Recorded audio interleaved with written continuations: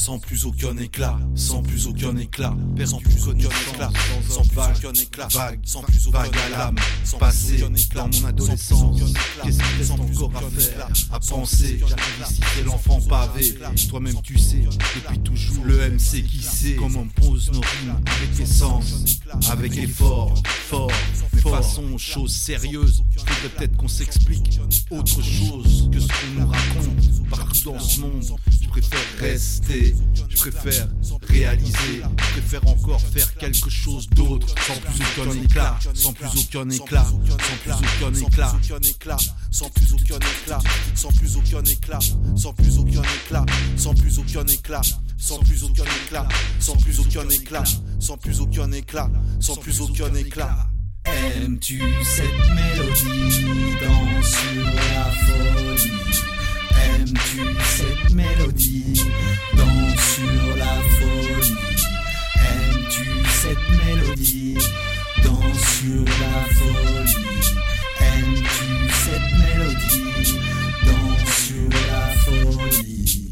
Aime la menace, pur nihilisme culturel, factuel, essentiel, séculaire, millénaire, la conformité totale à l'ordre établi. Est-ce donc ce monde où je vis? Distance, patience, chacun défend sa pitance. Et puis cette errance pour celles et ceux qui vivent l'errance. Tellement pratique, cet outil d'intolérance, tellement pratique qu'il fabrique à l'appel des fanatiques, des hystériques, les putains de mots en is et hic, mais aussi dans sa suite tellement de violence, de désespérance partout, en Belgique, en France, partout. Légèrement poussé, résultat des fossés qui sans cesse ont grandi et conduisent tant d'humains à la folie, à la folie. Aimes-tu cette mélodie dans sur la folie? Aimes-tu cette mélodie dans sur la folie? Aimes-tu cette mélodie dans sur la folie? Aimes-tu cette mélodie dans sur la folie? Tout ce qui nous éloigne, tout ce qui nous rapproche, tout ce qui nous éloigne, tout ce qui nous rapproche, les reproches te font sombrer dans la folie.